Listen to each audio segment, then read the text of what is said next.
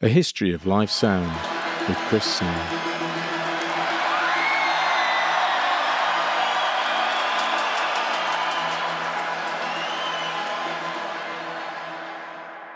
When I was a teenager, I would sometimes watch the news, partly because that's what cool teenagers did, but mainly because it was on straight after Neighbours.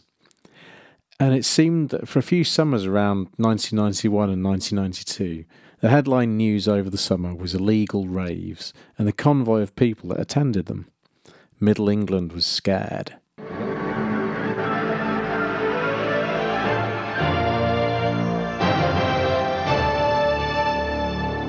Good evening. Hundreds of travellers and hundreds of police officers are tonight continuing their cat and mouse game around the West Country.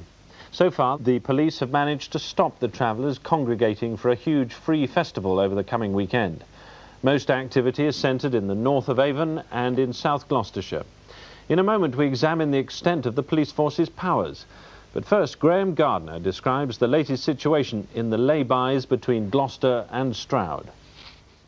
These free parties had been going on since the late 80s, but with the publicity from sensational newspaper coverage and being headline news on the TV, the numbers attending kept increasing.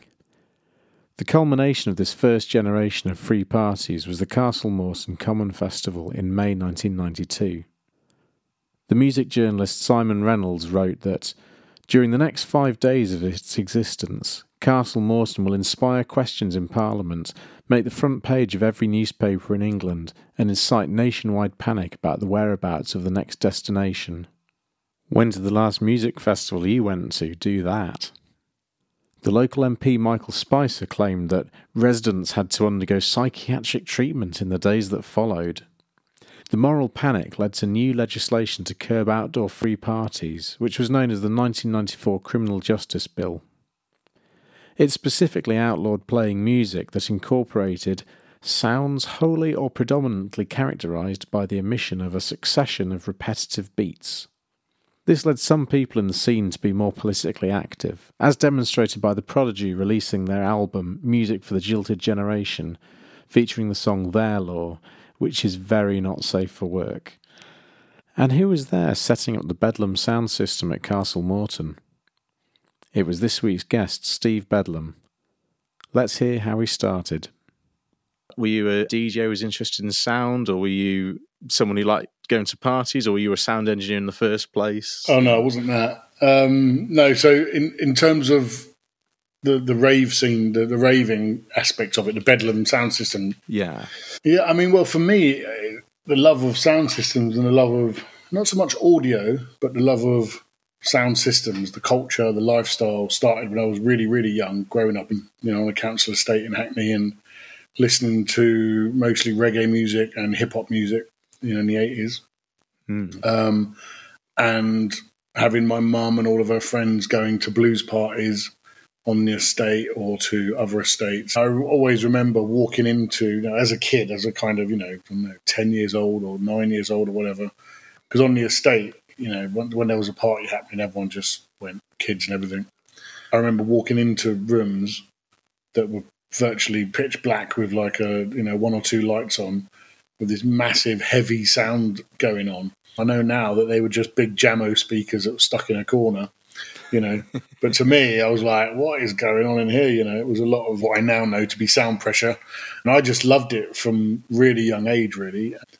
I guess I started going out. When I was 12, 13 years old, we would go out to these blues parties on the estate, early doors, obviously, and then get kicked out when it gets a bit later on.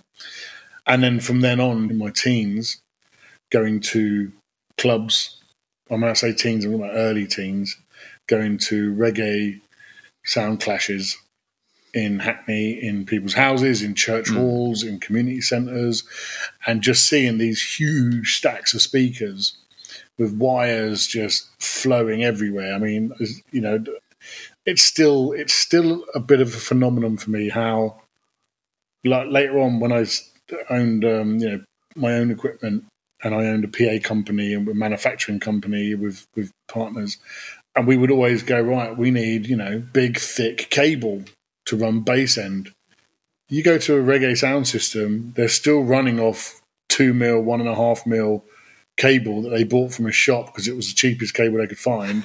And they're running it over 30, 40 meters across the floor of the party, and it's held in with an XLR, and you're thinking, where the hell's this sound coming from? So it always baffled me, later on in life. But during those days, I would have a peek behind the sound system and just see this muddle of cable. And even they would have these reels of cable and they would still be coiled up running bass bins. Now I know that's a bad idea. But then people would that's what people did. They used to call it stringing up the sound. The reggae artists would string up the sound, the reggae sound systems. And so I was fascinated from an early days, and as kids on the estate, me and my mates, we always said, we're going to have a sound system, We always come up with these weird names that we were going to call our sound system. But back then it was a reggae sound system. It wasn't anything else, I guess from then I would go out raving when I started getting into rave music. And the systems at the raves back in sort of early 89 was just these massive, I thought the reggae sound systems were big. These rave ones were just massive piles of speakers. And phenomenal, some of it was terrible sound system, but back then you pop a pill and it didn't really matter what the sound system was, to be honest. You just got on with it and you just raved because it wasn't about that so much, it was about the atmosphere. But the sound, I just got really intrigued with the physical boxes, and I was one of those people that would go and stick my head inside boxes and listen to the tones and listen to the bass lines and stand there and get massaged on some sound systems. So it's the physical aspect of it sometimes as well as the sound aspect. Absolutely. Yeah, well, the physical aspect was a big thing for me because what I used to love doing and what I did throughout my whole sound system life is when I set a sound system up in a party, I would set it up, walk around, and if there was holes, I'd try and physically move the sound system to get the holes filled, again, later on in life, once we realise you can do that in other ways, electronically or, putting boxes separately, different spacing between them and all that kind of stuff, you could fill those holes. But at the time, you're literally moving boxes around, trying to get those holes filled and trying to get that wavelength, to go everywhere. And so, for me, it started off really... I was always fascinated in the sound and the boxes, the physical size of them, and why when you got a big box in a small room, it often doesn't do what a small box does in a small room. I remember doing a venue called the Dungeons in Hackney, which is where one of the first rave venues I'd ever go to. It was like in 89 we would go there. And it was like arches underneath a big pub, concrete arches. And I later put sound systems in there. And the first time I did it, I went in there and I stuck a big pile of speakers down one end and turned it on, and it sounded awful. It was atrocious. It's like, what the hell's going on here? We were doing several of the arches, and it sounded awful for the sound check. Then the room next door, which was supposed to be the kind of more mellow, chilled room, we only put one stack aside in there, whereas the main room, we put like 6 stacks in there, and the second room just sounded awesome. And I learned a lot from doing that, you know what I mean? That the less is more thing, wavelength, sounds, how they react to a curved ceiling, how they react when the venue's full to when they're empty.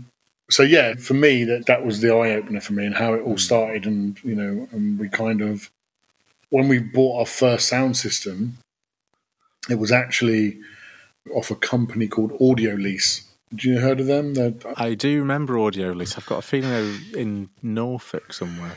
They might have been. I mean, they were in... Oh, no, you know what? They were up in Cambridge, but that was after they left London. So they were in London, which is actually just down the road from where I am now in Tottenham. And I remember buying a sound system from them via a guy called Michael Jackson, who got in touch with them. And basically what we bought was 6 double 15 quart acoustic bass bins. Oh, lovely. Yeah. We bought 2 Martin Audio filler shaves. We bought 2 JBL 2482 mid compression drivers, horns, massive like fog horns on them. And then we bought 2 JBL 2441 tweeters as well. And that was another thing that really confused me, is how was I getting, a mid-range out of a compression driver? And then that's when I learned about splitting the sound up with frequencies. And actually that system was an old Brit Row Pink Floyd system. It was part of the old Pink Floyd system. I learned a lot from being part of that sound, because we love the sound of the bass bins. We love the sound of the 2482 mid-high. And we love the sound of the high. We didn't love the sound of the filler shaves. I was like, what's going on with these filler shaves? They're just sounding too high. They sound like there's no mid bass going on. There was no low mid. And someone said to me, oh, you need to take the phase bung out. Because in the box, where you've got the two 12 inches that are like on an angle to each other, and on each side, you've got the driver, and then you've got this phase bung that sits in front of the driver. And it would shape the sound. So the sound from the 12-inch would go up and around and out onto the horn mouth. And I was like, oh, right, what does that do? And then they explained to me, that if you've got a really long horn, the phase bung adds like a half a metre length to the horn without actually being a physical horn.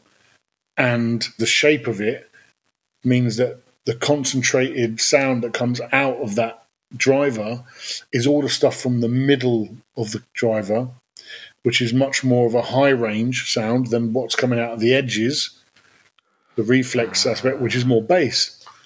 I was like, that's fascinating, so I was like, wow, this is amazing. So I took them apart, took those out, and then I lowered the frequency of the box on the crossover. Good old BSS FDS 360.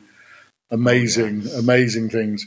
With the cards, the ones where you put the cards. The cards and the mute buttons that come on when you power them up. So if you lose power, then your system stops. Yeah, exactly. Yeah. So I did that, and we lowered them down. We lowered these filler shaves down to 100 hertz. So we were running the subs from 30 to 100, and 100 up to 500, and then we had this 2-inch 2482 going from 500 hertz compression driver, 500 hertz. Up to 6 or 7K, and then we had the 2441 going from 6 or 7K right up to 20. A 4-way system. It was immense, absolutely immense. I mean, those filler shaves were just the best boxes I've ever seen after that. They were just like amazing. Learned so much from that one system. It's interesting that when I've spoken to people, Pink Floyd and their purchase of PA systems seems to figure highly in a lot of pro audio for the next 20 years. Yeah, well, I think they used a lot of Court, didn't they? A lot of Court acoustic in the early days. Stephen Court, I think his name was. I mean, they were big, heavy, birch ply boxes. In the end, when we started Noise Control Audio, we replaced that double 15, or Ray Grant, who was a designer who you should speak to, really. He's absolute genius boffin. He came up with a single 12-inch box. We loved the double 15. We loved the W bin design. We loved it. And he came up with a 12-inch W bin, single 12, that kicked the shit out of a double 15 and was more than half the size. Nice. And that's the box that we've least blown drivers and our things. We started off with Fane RCF, then 18 sound drivers. Well, and the design inside is just immaculate, the way he's done it. So we wanted to keep that W bin design, because we love that sound of the W bin. When I started at a venue called the Roadhouse in Manchester, and it was Court bins in there. And for years I was striving to make every gig sound as good as that place, because they didn't do sub so much as bass. I felt. And these days it seems that everyone's very good at doing sub, but there isn't so much emphasis on. Well, especially bass. in a line array. I mean, the line arrays, to me, they're missing a huge chunk of bass and mid bass from their whole system. And there's a couple of line arrays that do the job, but they're not really line arrays. Do you know what I mean? The Martin Audio Longbow, not really a line array. It's just a massive point source turned on its side, and it's same as VDOS. The VDOS system is that's such a massive box that's, you look inside it, the only line array element is the top end. The rest of it is just a point source system. In my opinion, we miss out a lot of sound without point source. But I get it. Convenience, when you were talking about earlier, talking to the Temptations and what drove that change. I think the main drive was convenience. Yeah. Consistency, I suppose, as well. The fact that you could have something that sounded fairly similar night to night. Yeah. Yeah, similarly boring night to night. Yeah, but it's that. Do you want consistency, or do you want to touch greatness every now and again? Yeah, absolutely. Yeah, I mean, obviously, when we started doing noise control, Function One had sold Turbo and come up with Function One, which is basically a turbo system, isn't it? We redesigned. It's the next generation. Yeah, of turbo, exactly. Yeah, and people always compared the two sounds, and don't get me wrong, I've heard Function One sounding absolutely amazing, but it all depends on who's driving it. And what we did with noise control was we tried to make it so that it was, in the nicest possible terms, idiot-proof. So when we designed the boxes were designed so that they would go next to each other and touch each other, and that the horn mouth and the flares were designed to have minimal phasing with those boxes touching each other. And obviously, every time you add another box on, you lose a bit more, dispersion. Whereas the function boxes, we used to have an industry joke, was it depends on how thick your fist was to whether or not you got a good sound out of the function boxes, because before they made the banana boards, you just literally had to guess how far the boxes were apart. We used to say there was a guy called Pete Whitehead, Pistol Pete, and Pistol Pete used to make the sound system, make functions sing. Just made it amazing, best I've ever heard it. And we used to say that Pete's fist, was the right size, because he used to get it right. And then they brought out the banana boards where you had to have them in a certain position, because I think they realised that their sound was getting a really bad reputation for sounding awful at times. And then Tony Andrews and the other chap, John Newsom, yeah. So Tony or John would turn up at a party and lose their shit and go up there and move the boxes around or whatever and get it right again. It would sound great again. But when we designed noise control, we really wanted idiot-proof. So you stacked it in this way and it sounded the same every single time you stacked it in that way. So once you'd bought your first system and you were starting to take it around town and do odd shows, was this all sort of in a legal party sort of scene, or were you doing official venues? No. We didn't do anything official for years. Everything we did was illegal. Everything, literally everything, yeah. I mean, was there a risk to that of like trying to get your gear out quickly enough before someone came and took it away? Or? It was a fine balance of we would judge the situation. Where we're going to get it confiscated, where we're going to get it trashed. Do we stop based on those criteria? I mean, at the beginning, we literally just told all the police to fuck off. Literally, they come to the door and go, fuck off, go away. We weren't interested. But slowly, as you been battered once too many times and had your equipment thrown on the floor and trashed, and you learn to be a bit more diplomatic, and and sometimes we would agree to shut off and that was the end of it, and sometimes we would barricade the doors.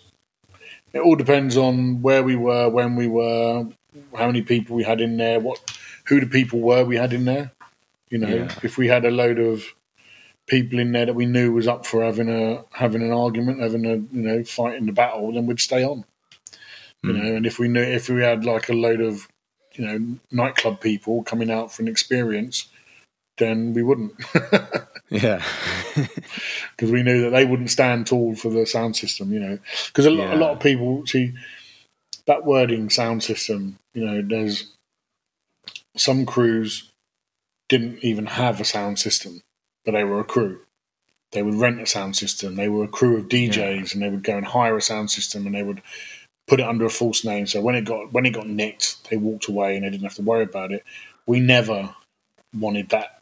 For us, like, I wouldn't leave the venue unless the sound system was in a van, and neither would half of our crew. The sound system was the heart of it. It wasn't us. It wasn't the DJs. It wasn't the music. It was the boxes. And that was a major part of it. And a lot of people didn't have that, so they kind of sound system thing didn't really work. It's a bit like festivals. Glastonbury's a festival. Reading's a concert. Yeah, do you know what I mean? So some people Yeah, would own, some people would, well, although Reading called themselves a festival, you know, some people would own a sound system, sleep on top of the sound system, bail it out when it was in trouble, and others wouldn't, you know, and that's there's the difference. You know? Everything that happens at somewhere like Reading is a commercial operation, whereas you can walk around the furthest reaches of the Glastonbury site and you find people doing things with systems that they've had for years because it's their first love. And absolutely. I still remember, I think it was about 2004 or 5 when most of the stages at Glastonbury had moved onto line array that year. Right. And there was lots of grumbling and moaning about it. And I wandered around the far ends of the site and found a massive court system, tops and subs. And there was a big Soundcraft 800 at front of house. And the guy mixing it was literally, I could see him like having to like put his elbow in to be able to turn the knobs on it. It was unwieldy, shall we say. But it sounded, it was the best thing I heard all weekend. I was like, this shouldn't be right. This is all 30 years old, but it sounds, it's the best sound I've heard on the whole site. Yeah, absolutely. Well, there's a lot of love in that, though. That's the thing. Do you know what I mean? And also, the early line arrays were terrible. I mean, absolutely. The original Nexo, oh my God, it was just the worst thing. I remember standing in front of a Nexo line array at a convention centre, Plaza or one of those. No, it was in Germany. It was in a big outdoor one in Germany. And I remember standing in front of it. And what I used to do, like I said earlier, you know, I would walk around the room, you know, and hear where the sound sounds good, where it sounds bad. And with line array, because it was a line array, I would stand right at the front so I could hear the tops or see if I could hear the tops. And I would walk backwards for about 30 meters. And oh my God, the change in sound. You know, it's supposed to be, that's where it's supposed to be the same sound all the way, right? Right in the middle, linear, all the way to the back of the field. It's supposed to be the same sound. Every 10 foot, something changed. There'd be no tops at the beginning, then tops, then no bass, then no mid, and always no low mid, just never any low mid. You know, and that's why one of the reasons why we never went down that road of building one, which is one of the reasons probably why we're no longer a company. Because everyone went down that road for convenience, you know, literally. Yeah. I remember we did a sound at Glastonbury for a long time for one of the venues. And this venue, big outdoor venue, and granted, with our system, even flown, there was noise complaints too far away. And I grant that the point source downside is being able to keep the sound in. You know, that is the downside. I mean, even though our tops had a horn dispersion of 5 degrees up and 25 degrees down, you know, so it wasn't just an equal, you know, it was like it wasn't that. Firing up into the sky. Yeah, doing nothing, right? So, but granted, we did have issues with noise problems further away, so they changed it for a line array system. Now, the people who hired us, they hired us because of our sound. They love noise control sound. They just it's in all their other venues. They love it. And Glastonbury basically said, you've got too many complaints. You've got to change the sound. So they got in line array and they got in they got in MLA saying this is fully steerable. It's absolute load of tosh. I don't know if you've tried it out, but I can hear main stage from the common where I work, and I'm behind the system. So I don't know about this steerable rubbish. But anyway, they were like, it's steerable, it will keep the sound in. So they did it. They got no complaints because it was better at keeping the sound in. And I remember going up to the owner, the guy who books us for every other event, anywhere he does anything, he books us. And I went, oh, how was it this year? You know? And he was like, oh, brilliant. It was brilliant. I was like, oh, wow. Did you like the sound? He went, oh, no, it was awful. But I got no complaints. And I kind of had a realization. Now, this is somebody who's knows what sound is really respected person. I still massively respect him. He knows what it is. He knows that our sound was a better sound, but to compromise with festival because of noise complaints, he now has this MLA system, which is awful.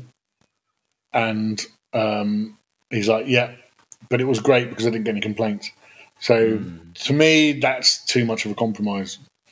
Yeah. But, he's very astute, and outside of that event, he will always use our kit because he loves the sound of it, basically. So it's interesting that we assume that things have got better over the years, but maybe was there a golden age before sort of 94 when people were turning up in fields and putting up sound systems to whatever specification they liked? Was that maybe a bit of a golden age because there were no restrictions? Yeah, I mean, look, there's very little events that you can go and do whatever the fuck you want. Do you know what I mean? Very little events, sound-wise. And if you can, they're probably illegal.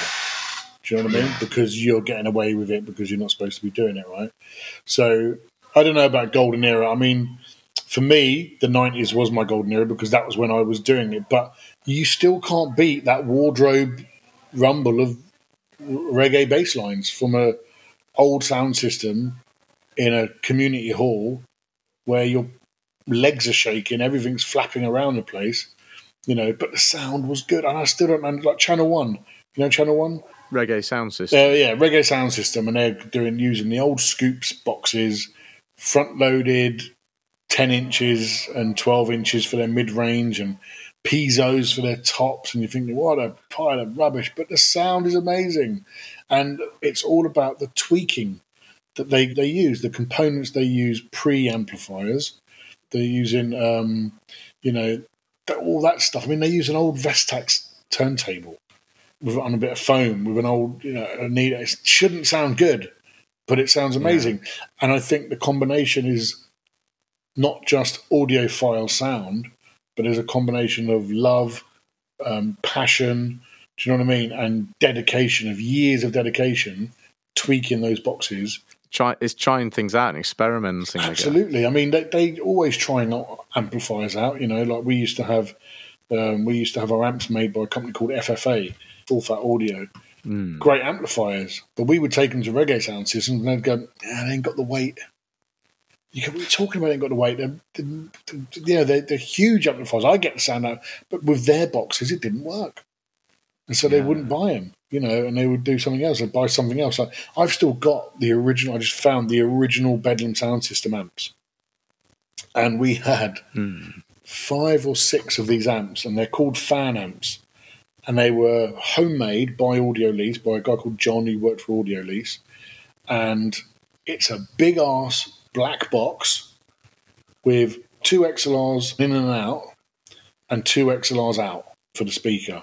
So you've got an in and out, signal in and out, and a light. No volume control, no nothing like that. And we used to run them on our subs and our bass and our bass and our mids, and then we'd have other amplifiers for the rest, more refined ones that you could tweak. But for the bass end, we would use these. Now, we bought them off of Audio Lease, plugged them all up, and they worked great. And then one day I had to get one fixed, and I took it somewhere, and they were like, what the hell is this? It's homemade, and there's nothing to it. The only thing that's inside is 2 big, massive toroidal transformers in there with some circuitry and a bit of this and a bit of that.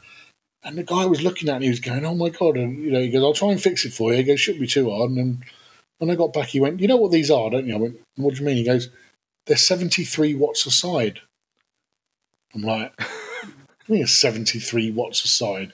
He said, I've tested them, I had them on a scope, I've had a meter, I've had everything. He goes, they're 73 watts a side in 8 ohms, stereo amplifier in 8 ohms, bridged, and we run them down to 2 ohms, and they were putting out 600 to 800 watts at 2 ohms. I'm like, what? And he was like, okay. And then he comes to our party and he's going, is that what those amps are doing? I was like, yeah. Like, I don't understand. They shouldn't do that. And these amps were built for the Pink Floyd tour with Audio Lease, specifically for that. And they weigh a ton. They weigh a ton. But yeah, they're 73 watts a side at 8 ohms. I guess when you bridge them and then you run it at 2 ohms, you're getting 600 to 800 watts out of it. Mental. But, nowadays we'd use a a 1U, amplifier and do 20k. It shouldn't make sense, but it does. It does, yeah, absolutely does. Yeah, it sounds great. But mother's the necessity of invention. So necessity is the mother of invention. Exactly. Yeah. Join us in part 2, where we hear about Castle Mawson blagging PA back from the police, building their own speakers as noise control audio, and Steve's work with the Refugee Crisis Kitchen. A History of Live Sound is presented by me, Chris Snow, executive producer at Spare Women, and is a Bandwidth production.